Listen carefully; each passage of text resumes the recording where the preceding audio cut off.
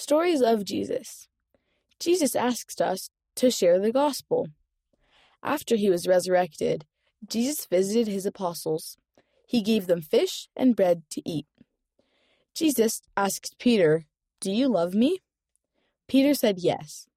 Then Jesus said, "Feed my lambs." Jesus asked Peter 2 more times, "Do you love me?" Both times Peter said yes, and both times Jesus said, "Feed my sheep." Peter learned that Jesus was asking him to share the gospel. Jesus is our shepherd, and we are his sheep. We can show our love for Jesus by helping others learn about and follow him. Read by Ocean Patello.